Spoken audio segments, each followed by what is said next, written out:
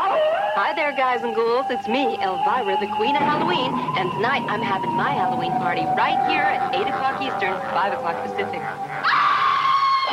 After Elvira shows you the weirdest, scariest videos ever made, the terror continues with Alice Cooper live in Detroit at midnight Eastern. Elvira at 8 p.m. Eastern, 7 Central, 5 Pacific time. Followed by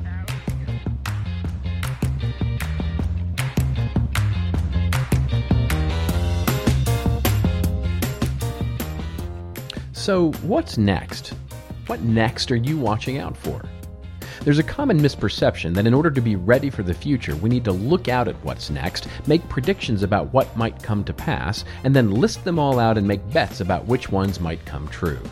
This is certainly the time of year for this, as the interwebs are filled with 2017 predictions.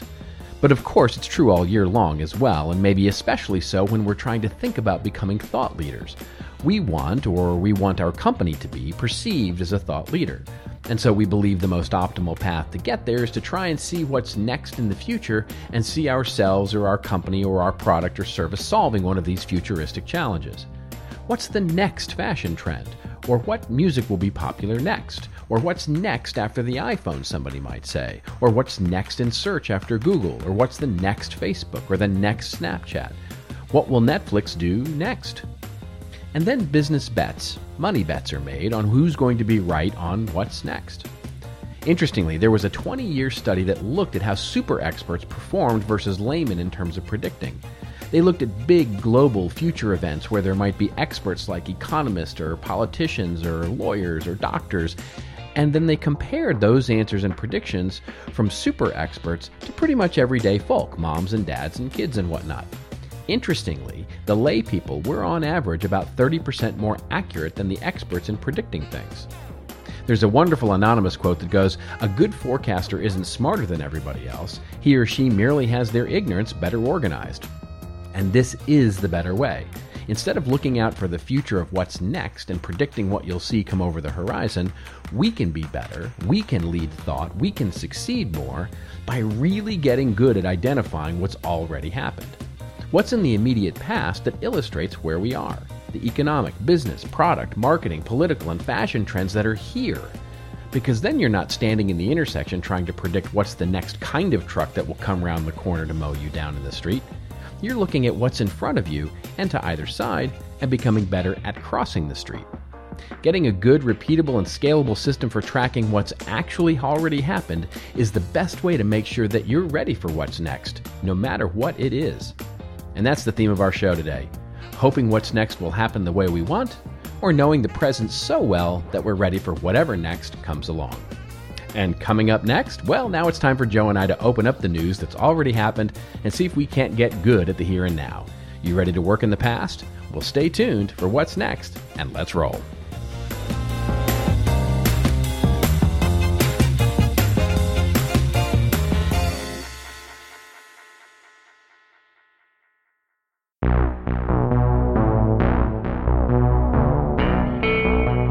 And now for your listening pleasure, here's Polizzi and Rose, PNR with This Old Marketing. Take it away, boys.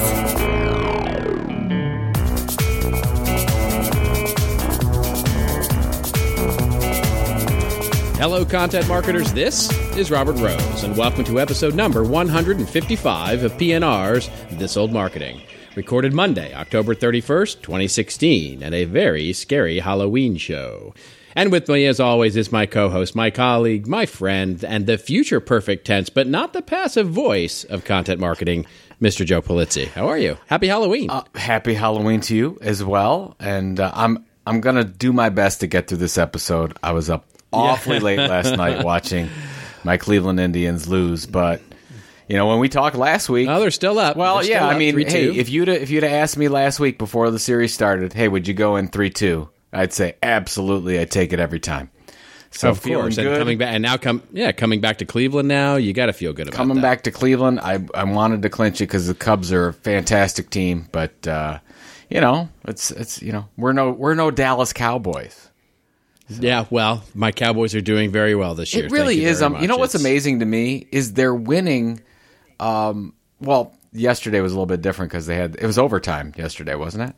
Was it? That's right. Yeah. Yep. So, but they've been winning decisively. Usually it's like it's going down to the end. Somebody fumbles, some fluke play. Yes. It's generally a Dallas Cowboys thing. But but not That's this year. exactly They're confident. Right. Not this year. They've got they're swagger. confident. They do. It's a bunch of young kids, and they're a good team. And I mean, it's for real now. They're you can actually proclaim them a good team now that they're 6-1. I think they're I'm excited. I've seen some of the rankings, and they're 1 or 2. I don't know. It's like New England and then Dallas. Yeah. So well, we're the top of the NFC. There's only one other team in the NFC that shares the same record. So that's it. Yeah. So it's good. I'm happy. I'm a happy Cowboys fan. Well, there'll be a lot of Cowboys fans at the Browns game when you and I go next Sunday. Oh, I'm sure there will be. Which will I'm be sure fun. there will be. Well, it was awfully. I was at the Browns game yesterday watching them lose again. It was an entertaining game because the whole section behind me were doing that Jets, Jets, Jets, and every time they scored, which was 4 times, like in the third and fourth quarter, they scored 4 times, like really quickly, and we didn't score any. So I thought we were at a Jets home game for a while, which was which is kind of par for the course. But that's okay. I told you last week, if the Browns have to take one for the city of Cleveland, that's fine. We've got the Cavs, we've got the Indians. It's all good.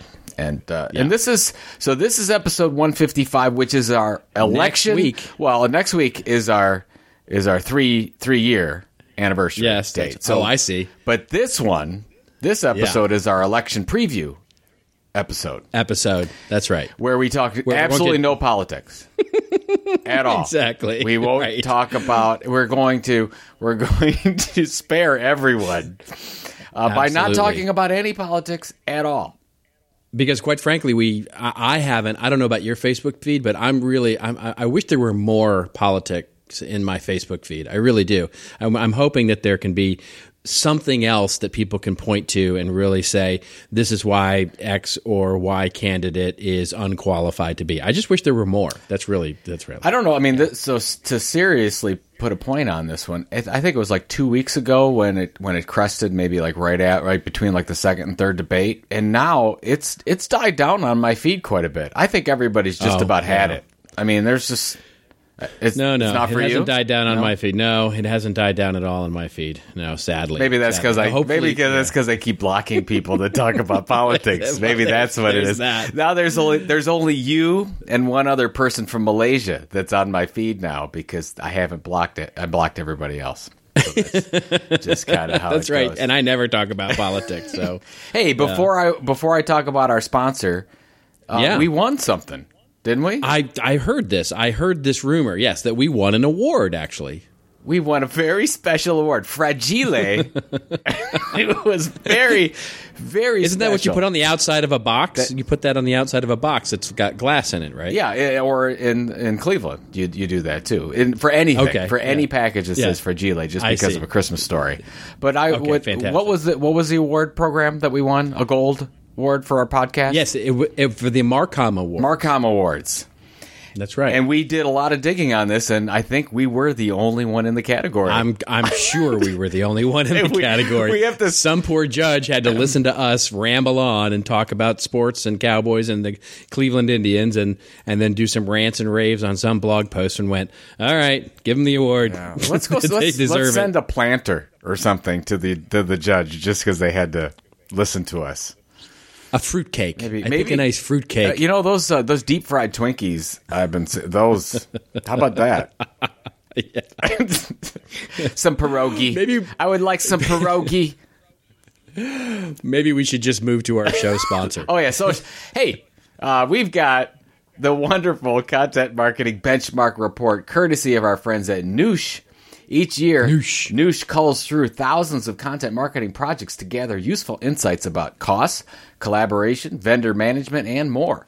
They've analyzed more than 175,000 projects, which are a lot of projects, actually, from companies around the world to summarize things like the average cost of a project, number of team members, time to complete, and much, much more. Download your copy of this essential benchmark now to see how your company compares to averages around the world. So get the Content Marketing Benchmark Report at cmi.media/PNR155B.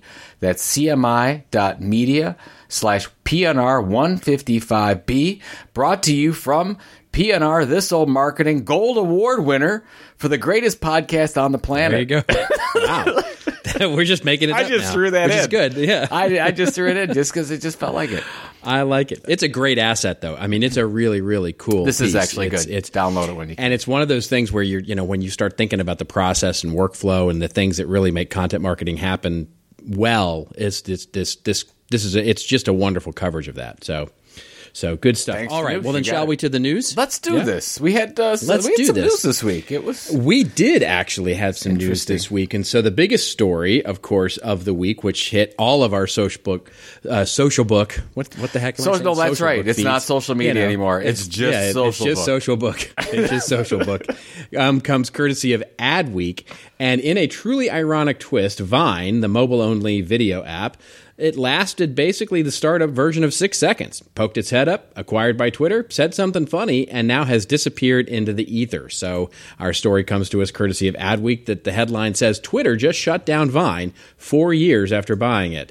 And it says that it was 4 years ago when Twitter bought Vine for a reported $30 million. But now the relationship has fully withered. Get that, Vine withered? Oh, I love what they do at Adweek with that just witty commentary. On a Medium blog post, Twitter revealed... I love that they posted this on a blog post. Twitter revealed that it's shutting down the looping video app in the coming weeks. You'll be able to access and download your Vines, the post read. We'll be keeping the website online because we think it's important to still be able to watch all the incredible Vines that have been made. You'll be notified before we make any changes to the app or the website. So what say you, Mr. Pulizzi? Is this big news, or is this just another social media app that goes wah, wah, wah, wah, wah?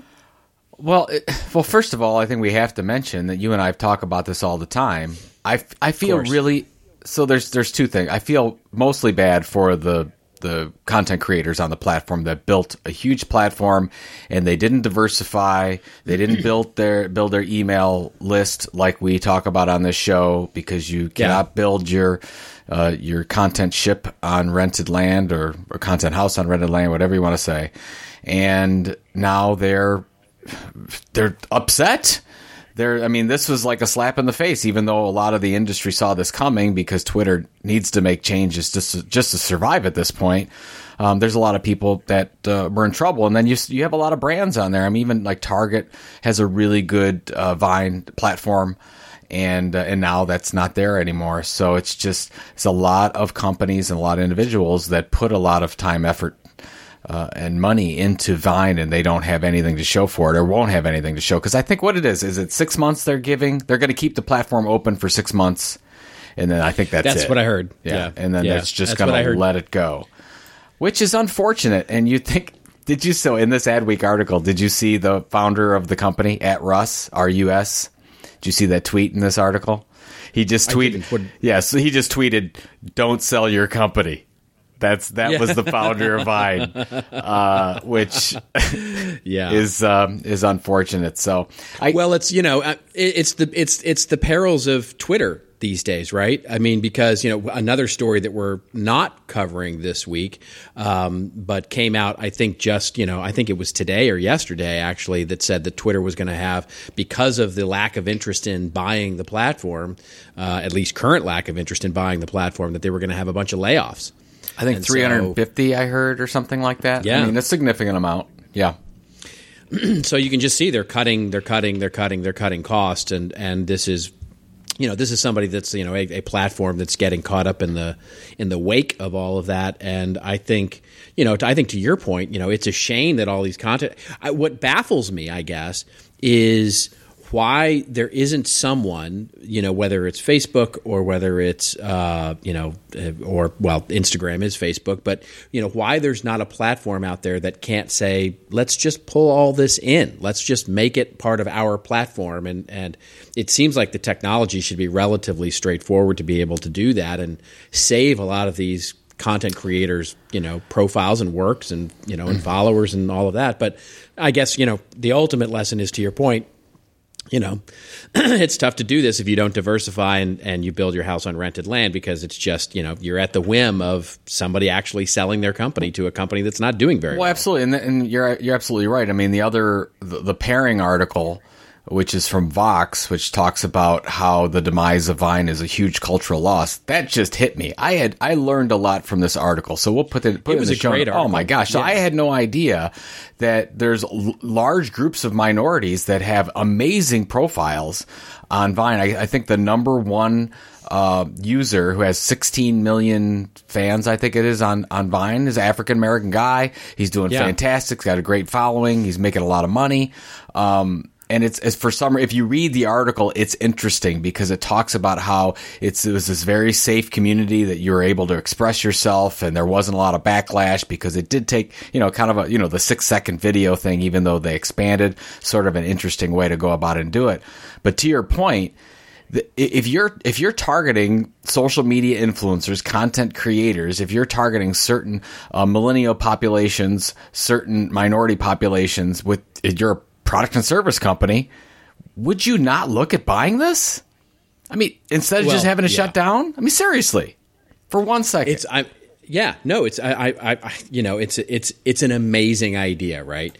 Because you have to, $30 million, right? That's what they bought it for. So assumably they would sell it for a lot less than $30 million.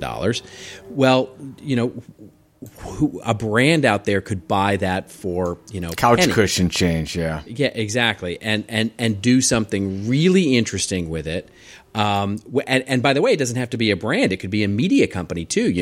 I don't know why we don't see somebody like a classic, BuzzFeed. Where's Verizon here, right? Where's BuzzFeed? Yep. Where's, all these companies that could be out there just acquiring this. And who knows? Maybe this is something that's happening in the wings.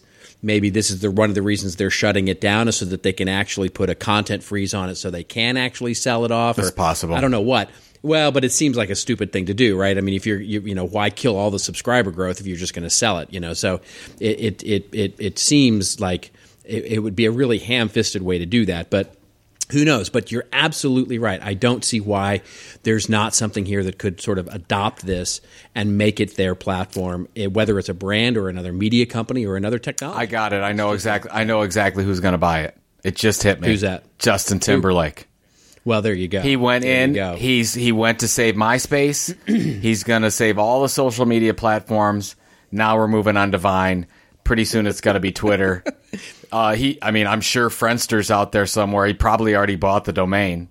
I mean, it's going to happen, my friend. JT in the house. Bringing sexy back. He's going to bring the sexy back to Vine. I'm bringing Friendster back. Yeah. Okay. I'm sorry. We're moving on. We got to move on before he starts singing Justin Timberlake. Oh, God. Nobody wants All right, to the hear next that. No, nobody wants that. The next story that we're going to cover here also comes from Adweek. And the headline here, which is just a fascinating one, quite frankly, why you soon may be seeing more agencies launch their own print magazine. The article opens up by saying in late September, J. Walter Thompson's innovation think tank, JWT Intelligence, very innovative name for the little section there, took some of its proprietary data on the habits of millennial and Gen Z women and decided that rather than publishing another study bogged down by numbers and graphs, it would present the information in a way that more brands and consumers could actually understand, in a women's print magazine. I'm not really sure that that's a print magazine, but we will quibble about that in a second. So often, says the article, when you're presenting trends, it can seem somewhat intangible, and quite often brands will come to us and say, "What should I do with this data?" said Lucy Green, worldwide director of the Innovation Group. They've created this titled magazine called Glass, mainly to present current and potential clients with digestible stories from the benefits of co-working spaces to the evolving luxury landscape that will theoretically help brands in the agency create more effective marketing campaigns. But J. Walter Thompson isn't alone. There's a bunch of new agencies launching print magazines. Huge launched its own digital magazine, Magenta. RGA continues to invest resources in its own title, Future Vision. And so I ask you, because the interesting thing to me is that this is agencies doing what they absolutely do best, talking about themselves and launching a print magazine. Are we going to see an agency that actually launches a print magazine that isn't talking about the life at an agency? What do you think? Boy, I would like to say yes.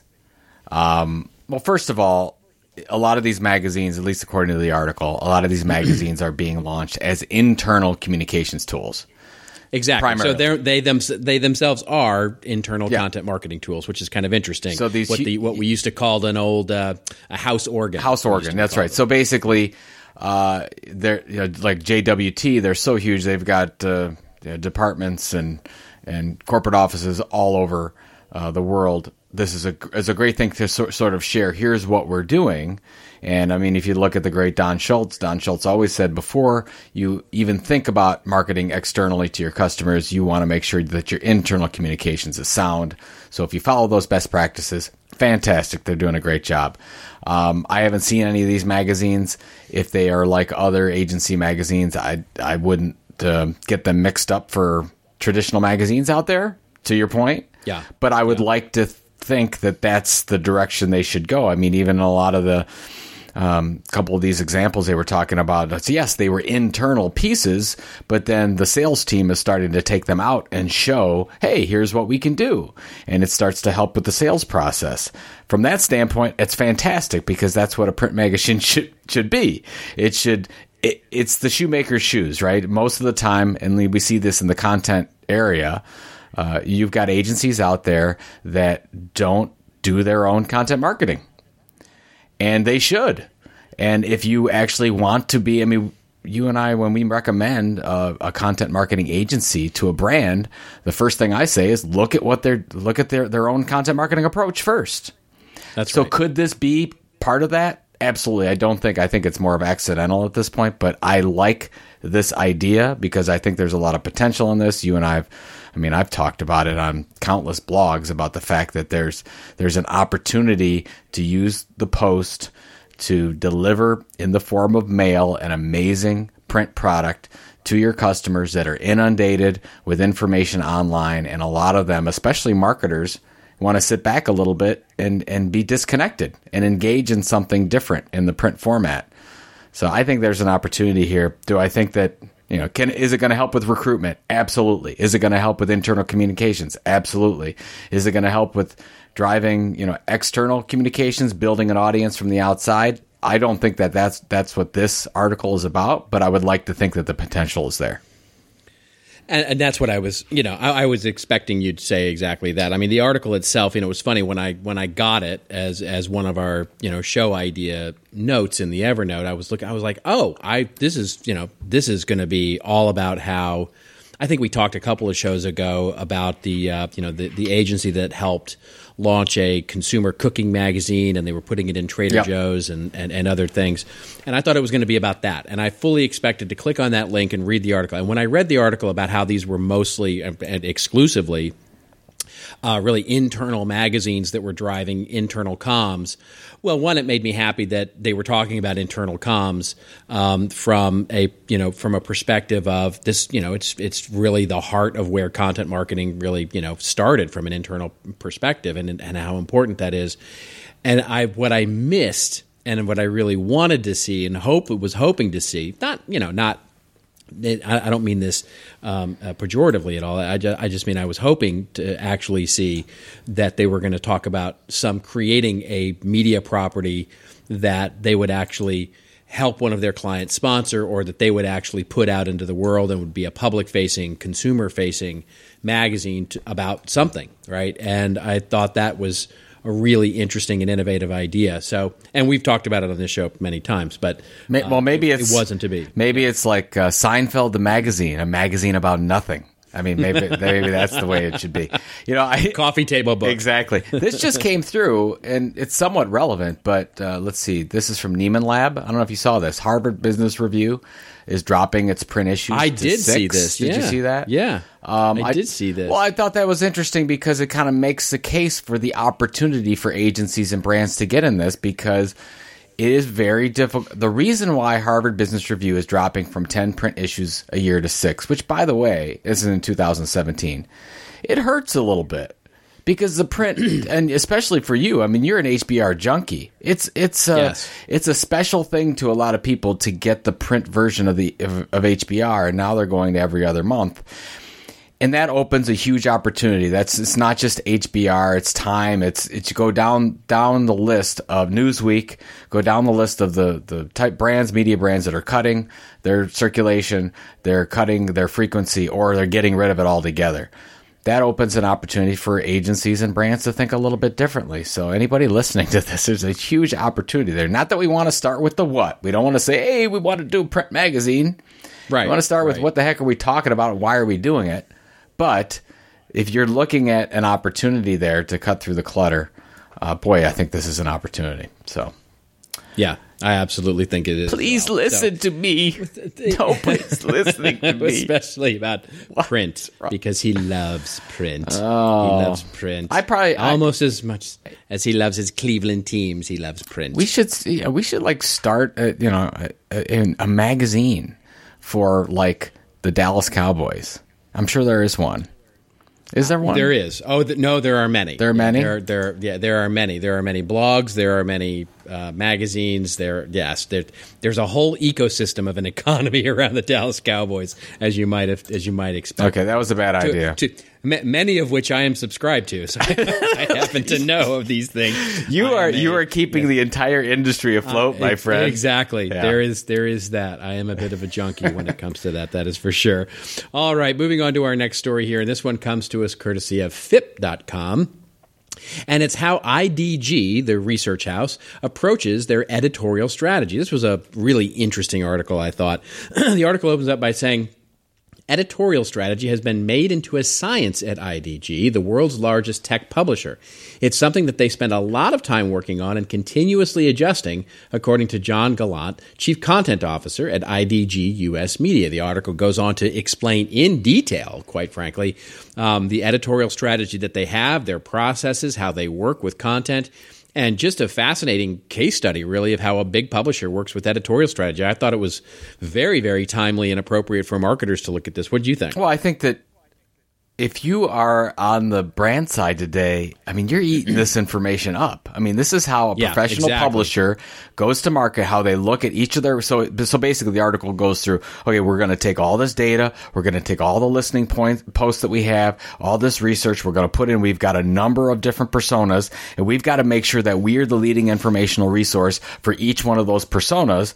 And then they have a daily e-newsletter for each of their audiences, which I think is interesting, because they say in this article, and as John says here, John Gallant says, that they want their audiences to wake up and they're going to solve their problems like first thing in the morning. And they do that through an email newsletter. So it's just interesting to hear that. And this is a technology publisher, well-respected technology publisher, looking at how you can deliver that through an email experience that links to the online experience. So that was interesting. The second thing that was interesting is they're doing the same exact thing that brands are doing out there, because they're driving a lot of their new revenue through affiliate commissions, which I think is interesting as well. So they're looking for, okay, of our buyers. So it looks like, I mean, I'm going to say this wrong, Robert, but I wrote down a little chart here. It says, okay, we're going to figure out where their interests are, like what their interests are as a human being, and then what products they need information on. And we're going to deliver the information to help them buy those products, and we're going to deliver the information to help them with their interests and with the problems that they have with their pain points. And then our goal with that is to deliver readership. So we're going to increase that readership, and we're going to deliver them amazing knowledge. And then we have multiple products that we are going to serve them by. One is through those affiliate commissions I just talked about, and the other one is through sponsorship, events, and everything else. So it looks like they have 4 to 5 to 6 different revenue lines coming from a loyal audience. And of course, that's what we talk about with it's content marketing right there. It is. I mean, yeah, it is basically content marketing laid bare of, I mean, we've said it. We've said it a million times. The world has said it a million times. Content marketing is your brand not acting like a media company, but actually operating as a media company. And this is it. This is the, you peel back the skin, and there's your skeleton. There's your backbone and the bones and the blood vessels and everything that sort of makes it flow.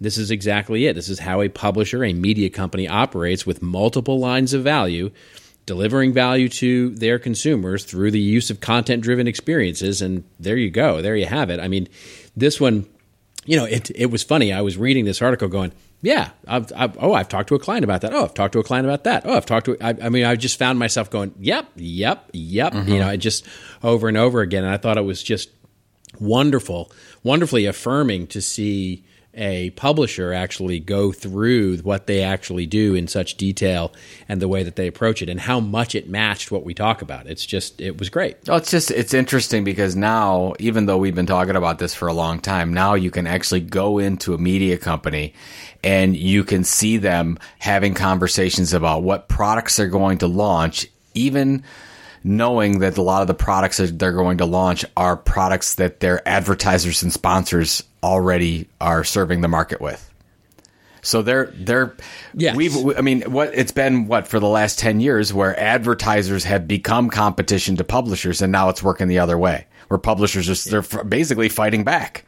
And they're saying, well, we're going to have to launch products and services, and I'm sorry, this is the way. So it's just interesting now the business models are overlaying each other. They're pretty similar. It's a long way to go, don't get me wrong, but at least the conversations are happening where we're almost there. No, it tees up a little bit of my rant later on, but that's such an important point, which is the way that they're adapting. They're seeing the competition emerge from brands, from other media companies, from individuals, from small blogs, it wasn't so long ago that BuzzFeed was just a tiny little, ankle-biting, blog. It wasn't so long ago that Huffington Post was just a tiny little ankle-biting blog. And all of a sudden, the explosive growth of those audiences can actually enable, a new immense competitor for you, overnight. And so the smart publishers, just exactly to your point, are diversifying, and they're getting into, quite frankly, the business that the product companies are in, which is offering products and services, and by the way, agency media services and all kinds of things to add value to the audience that they serve. And if we just look at that for a second, we go, wow, there's a publisher that's doing something really interesting and innovative in the way that they're pivoting and they're starting to compete. And then you go, and then you want to talk to a brand or a product company that's having some difficulty in making a business case for content marketing. You go, look, just what's happening across the street at the media company that you're spending all this money advertising with. And you're spending all this money, and guess what? They're diversifying into your business.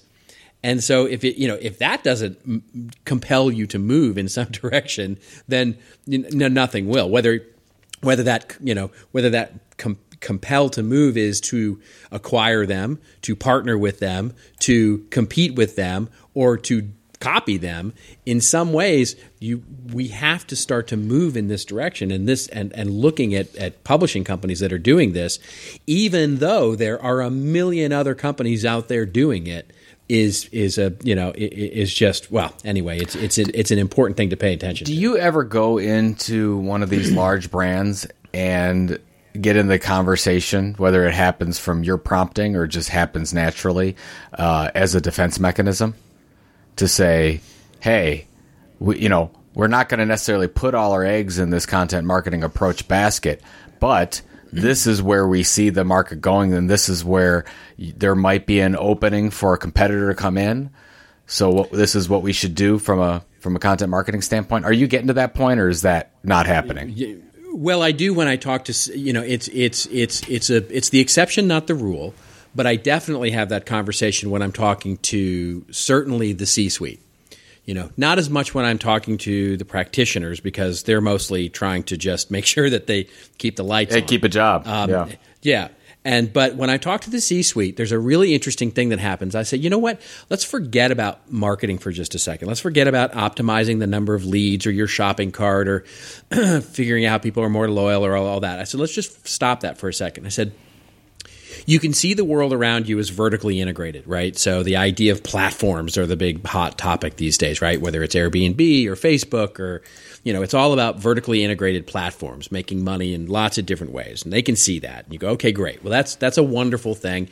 And yay, they're doing that. I want to talk about two things with you. I said the first thing is are all your teams, you look at them all in as an aggregate. One is, product, marketing, customer service, sales, PR, brand. I said, are any of those people creating less content than they did last year, or are they creating more? And they're saying, well, they're creating more. Of course they're creating more. They're creating way more. I said, great. So that's a cost. So your costs are going up. Yes, of course they are. Doesn't it then make sense to at least get your arms around that strategically? Mm-hmm. If this is the thing that you're producing more of than even your product, doesn't it just make sense to do it in a smart way, to do it in a thematically connected, interesting way that at least starts to optimize your business? And that's and they go yes, and they nod, and okay, you go, great. So we've made an argument for content marketing strategy or content strategy, really, to be worth something. Okay, great. Now that we've established that, here's the second thing. Let's establish for a second that content marketing isn't going to be more efficient, isn't actually going to be cheaper than advertising or PR or branding or all the things that you're doing on television or radio. Let's assume that it's not. I said, but isn't it worth some amount of money to actually diversify the portfolio of your spend as you see it all happening around you, the publishers that are changing, the product companies that are changing, your competitors that are changing? Doesn't it make sense to invest in this even if the only benefit you get out of it is insight into your customers, where you can reach them more effectively? Even if the only benefit you get out of doing a publication, a piece of content marketing, an owned media experience is to understand where those people are living and breathing and what they care about, something just so small. I said, isn't it even worth just thinking about that? And of course, the answer to that is yes, too. So now we've sort of gotten over the hump of saying, should we do it? Now the only conversation to have is, how much should we do, right? What's the investment level that's appropriate for our business?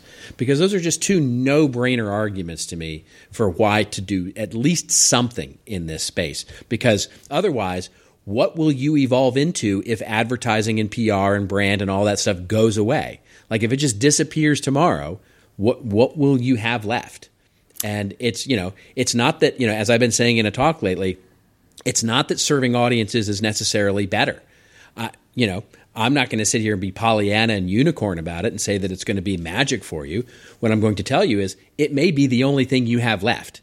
If advertising goes away and the efficacy of advertising goes away, which we all know that it's changing, but we don't know what. But even if it's only to mitigate that what the change of advertising is going to be, we should do something. Mm-hmm. And at that point, now we're just arguing about how much. Well, it's interesting. I made that case with somebody regarding social media channels, and they were saying, "Look, you want to build your subscribership on those channels and have that be a native experience and whatever." And I said, "It's fine."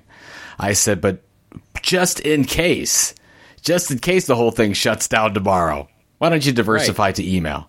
Just it doesn't have to. You don't have to change anything you're doing except for some calls to action." Just in case Vine happens to shut down.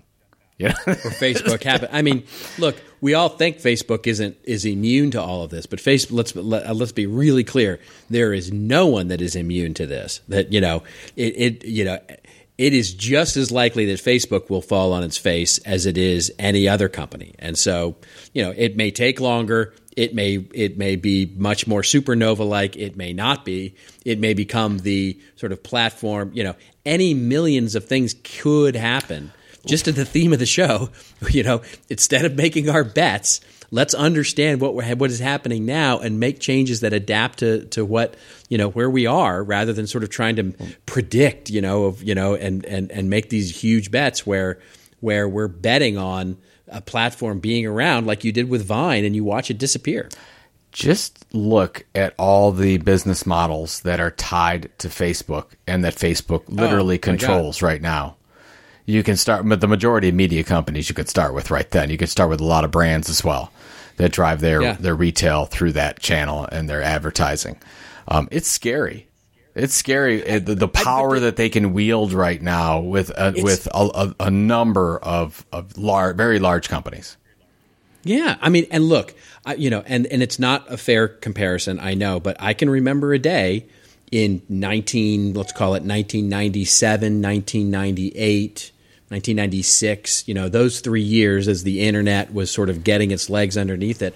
I can remember a time when people were saying basically AOL is the internet. AOL will be the end. It's going to be the biggest media company ever in the history of the planet. It's going to be that huge. And, the number of discs that you were getting in the mail and the pervasiveness of AOL was, they made a movie called You've Got Mail. And, it was the pervasiveness of AOL in the culture was so strong, and how quickly that came undone. And don't think that it can't happen to a Facebook, because it totally can. It totally can. Totally. Totally can. Totally can. Totally. It totes can. Totes. It totes can. Totes. Okay. We have a sponsor we should talk about. We should. Absolutely. We love our sponsors. This week, thanks again to our good friends at Curelate.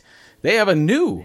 last week they did another visual guide. This one's an even better. I don't want to say even better. Can I also just say that our sponsors have the coolest names? Curelate's a cool name. Curelate's and Noosh is a cool name. It's cool. Yeah, it's a cool name. I don't forget them. That's all I care about. That as long as I can remember them, then everyone else is going to be just roll along with me. This week we have the Millennials Guide: Engaging a Generation of Visual Buyers. We have the 14 ways through this visual guide. 14. I didn't know there were 14 ways. There are 14 ways to reach new millennial customers. I'm telling you right now. Only 14? Well, these are only the 14 that matter because they're the only ones that are in this guide. But maybe there's 15. But we had to save space. But what are you going to do? Okay. There's no downplaying the impact that changes in social, mobile, and digital channels have had on brands. These changes have forced a profound shift in how marketers reach millennials, yet marketers have millennials pegged as a moving target, not only difficult to reach, but also impossible to build lasting relationships with. Ain't that the truth, right? Those pesky millennials. They just won't stay still. I'm sorry. I got totally off script there. And these children that you spit on as they try to change their world, they're immune to your consultations. Yeah. Pokemon Go. Of what they're going through. It's it's Pokemon Go, the Millennial Edition. Yeah. You got to catch them all. In this guide, learn how to excite and inspire 14 different millennial personas with lifestyle content. I know. That's what we're talking about.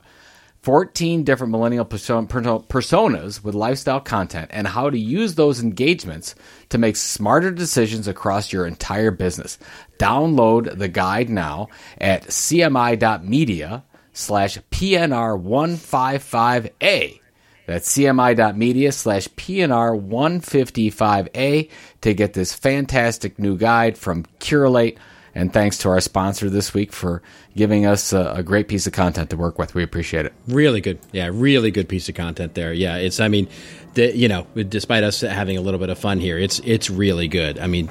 Really targeting young people is increasingly difficult, and it's a really good piece of content for that. So, but it would be good if there was a Pokemon Go edition. It would make it a lot easier, because you and I go into a lot of companies. They say we got to reach millennials. It's like, we got to just download this app, and for like a monthly fee of $5.99, you can catch them all. Yeah, sorry. But it gets into the whole, which ones are the really rare ones. Oh, I know, man. I got Super Diamond Plus Edition or whatever. I don't know. I don't play it. Yeah. So you go into the coffee shop and I can't tell you. Yeah. PNR, the Soul Marketing it's a hot. What's a hot spot? Where do you load up your Pokemon? I forget it. No, I have no idea. I thought you played it. I thought you were hip to that. I am not hep to what the kids are dancing to. No. That is absolutely the case. All right, ladies and gentlemen, it is now time for your favorite part of the show. If we have not been ranting and raving enough for you this episode, it is time for our rants and raves sections, where Joe and I go off on a little bit of a rant or a little bit of a rave over something that makes us, feel like, that bus coming around the corner is going to hit us. Or, quite frankly, like we're catching that next train to the future. So we love it so much. And I am not going first because for once in a million years, I don't have the Tom this year.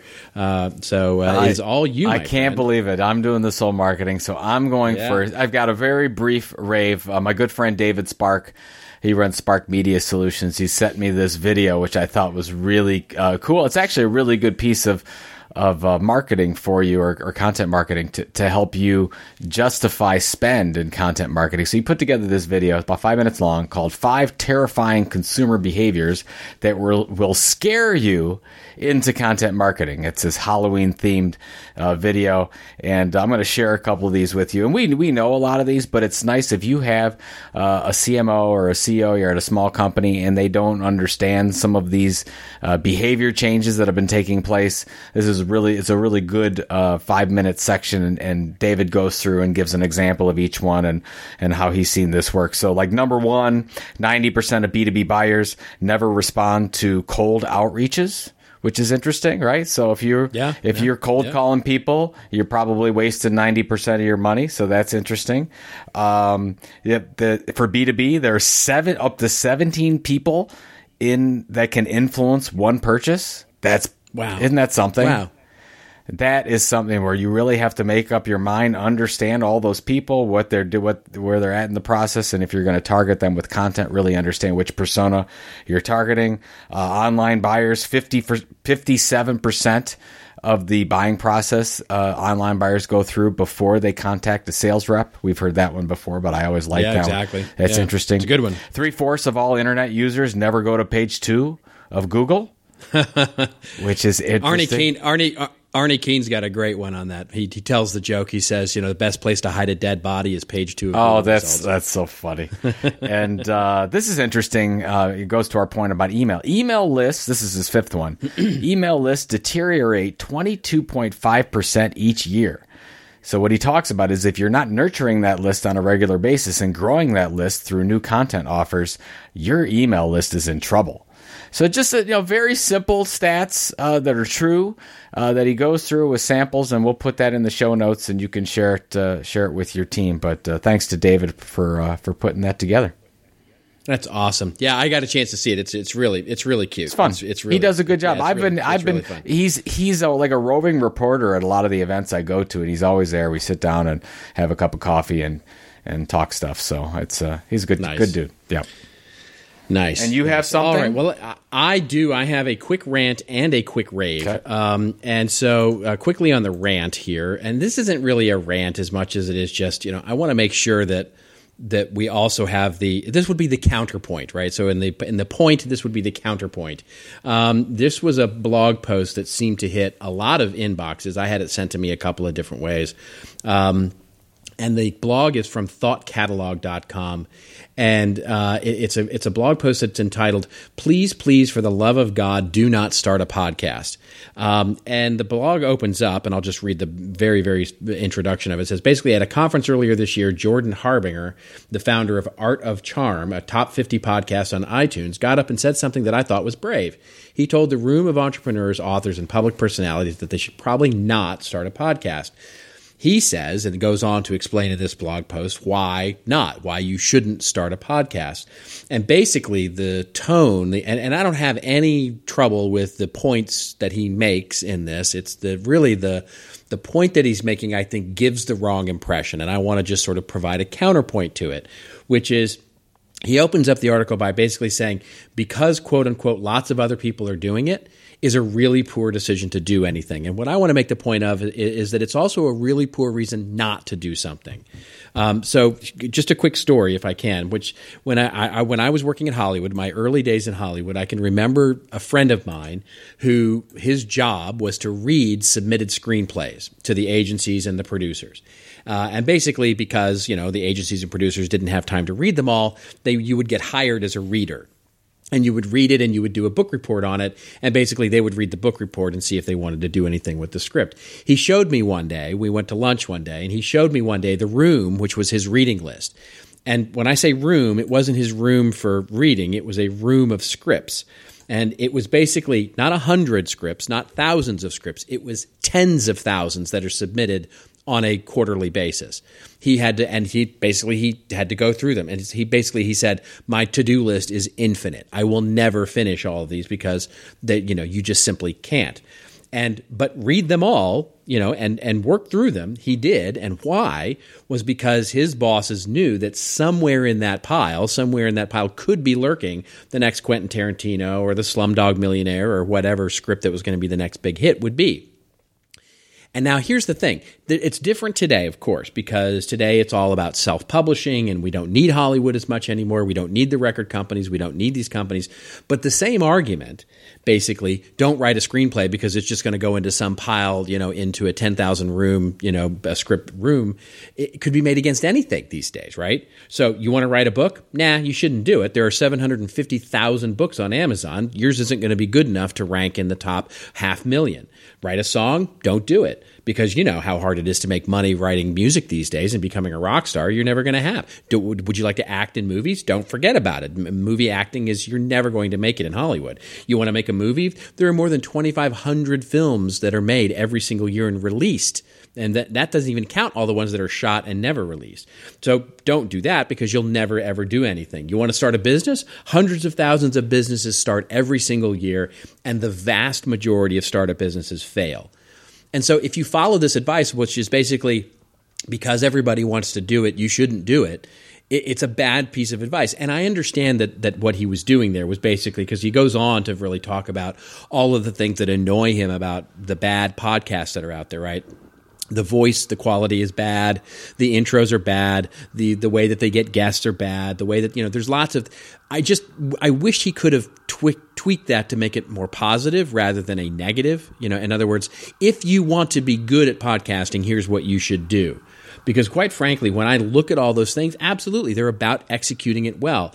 But what I want to say is if you read something like that, don't look at it like you shouldn't do it. Don't be discouraged by it because if you look at those things, look at those best practices, those things that you can learn as what you won't do, not as reasons not to do it. All right, so that's the end of my rant. I just wanted to make sure that because those kind of articles discourage people from doing creative things, and that bums me out. Well, just to comment on that, I read that article, and the way that I took it was, don't do it because you probably don't have anything better to say than anything else out there. That's how I took it, which wasn't exactly what he said, but that's how. Right. I'm like, well, are you kidding me? There's a lot of people that could tell a different story. Exactly. I agree with your take. I mean, I there's a lot of reasons not to do a podcast, but I don't think they hit on the right ones. So. That's right. And the reason to not do it is because you're not going to, you can't, you think of the guy with the bowler hat and the big cigar going, you're never going to be anything in this town, kid. I mean, that's not the reason to not do something. You've got to follow your heart. You got to do what anyway, I'll get off on another rant there. But so my quick rave is something that is a new launch that I just wanted to throw a big shout out to. Paul Retzer, who, of course, is the founder, CEO of PR 2020, a wonderful agency in Cleveland. And he launched a new thing called the Marketing AI Institute. And you can see it at marketingaiinstitute.com, and we'll put it in the show notes, of course. He opens up his launch blog by saying basically he's seen a lot of stuff around the artificial intelligence movement, and especially as it pertains to marketing, and he's been inspired. And so inspired, in fact, that he's basically launching this new sort of thought leadership centralized place where you can find all these wonderful things about marketing AI. And I just think it's a really interesting experiment. I just could not wish him more of the best, and I think it's a really interesting thing. So if you're into marketing, if you're into artificial intelligence, if you're into sort of machine learning and those kinds of things, go check it out because it's just really, really cool, and I wanted to give it a big shout-out. Absolutely. So congratulations, Paul. And Paul and his institute is going to be partners with us at Intelligent Content Conference this year. So...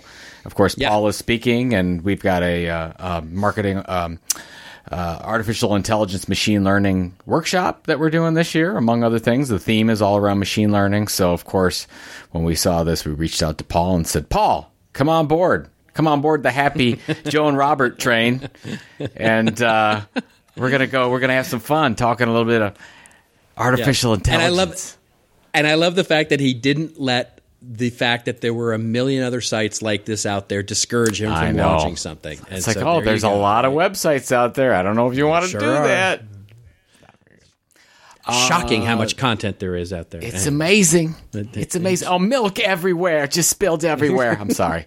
That's an inside joke, folks. I have This Old Marketing. This is I don't even know what to do. I haven't had this old marketing in 5 months. All right, I'm going to do it though. I'm going to work it like a champ. All right, so Robert. I do. I had to look a couple of times at this example because I thought we covered it. But believe it or not, we have never used Think with Google as a This Old Marketing example. So Think with Google is Google's regular publication targeted to marketing and advertising practitioners. And I first heard about the example when Google came out with their Moments of Truth research. If you remember that, back in 2011.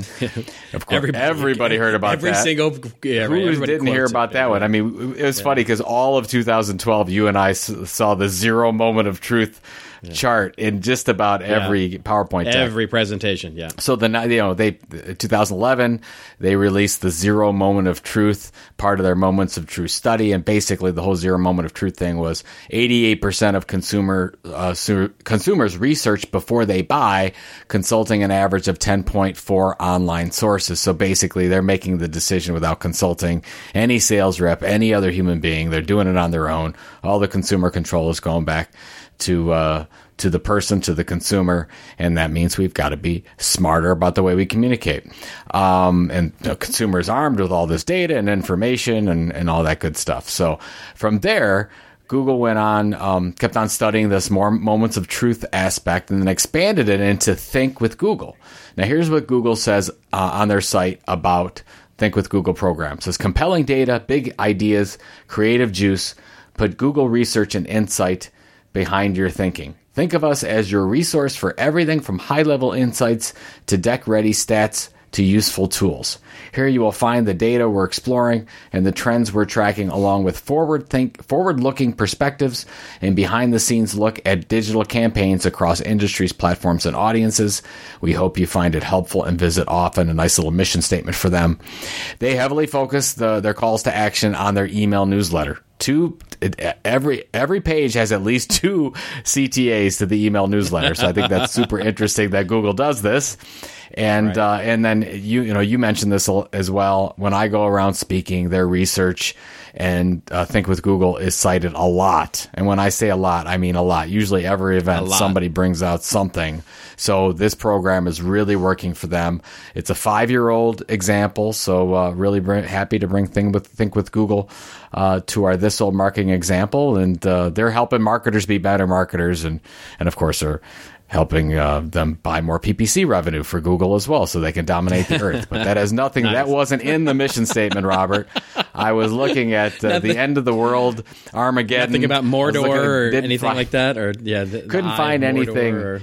By the way, it reminds me. Did you see Tom Hanks was on? I think it was Jimmy Kimmel the other night. Jimmy Kimmel or Colbert.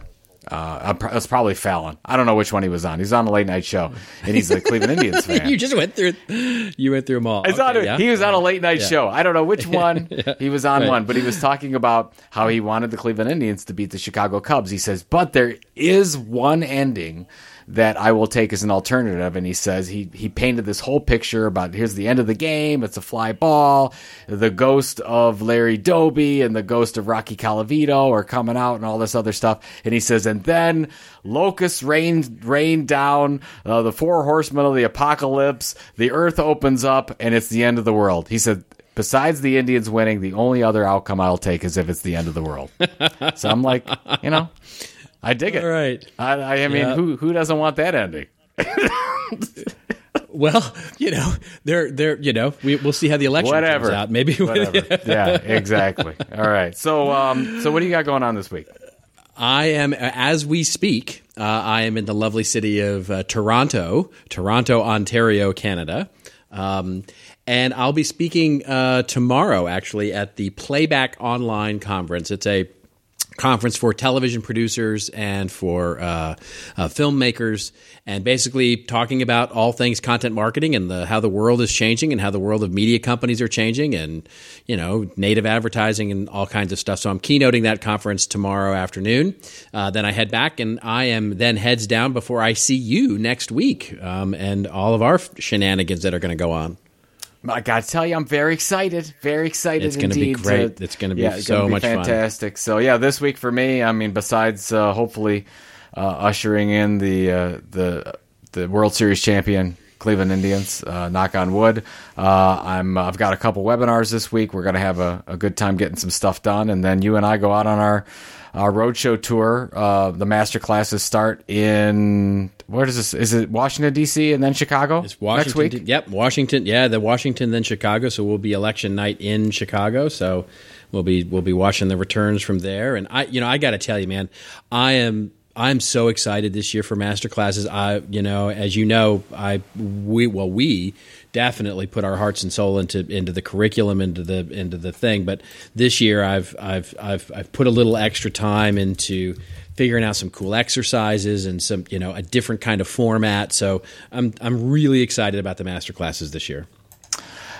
Content Marketing CONF. That's contentmarketingconf.com, and we want to see you there. So if you would like to see Robert and I out on the road in 6 different cities, what are they? Washington, D.C., Chicago, Boston, New York, San Francisco, and Dallas. There you go. So we want to see you there. So looking forward to it, my friend. All right. I am as well. And that is it for 155 for Joe Polizzi. This is Robert Rose. We are signing off. And if you like this episode, we do hope you'll consider subscribing on iTunes or Stitcher or whatever your podcatcher is. And when you subscribe or leave us a review, won't you let us know at #ThisOldMarketing on the Twitter, while it still exists, by the way. And so we'd love to thank you personally for any and all of that. That's how much we appreciate you as a subscriber to our little 1 hour of shenanigans here. And of course, story ideas. We love those examples of This Old Marketing. Tweet us up, won't you? #again, This Old Marketing. Or you can send us an email at thisoldmarketing@contentinstitute.com. All the links that we talked about today will be available in the show notes, available on the show that we publish on Monday night, and of course in the show post at thisoldmarketing.com on Saturdays. Until next week, everybody, remember, it is your story to tell. You tell it well. See you next week on This Old Marketing.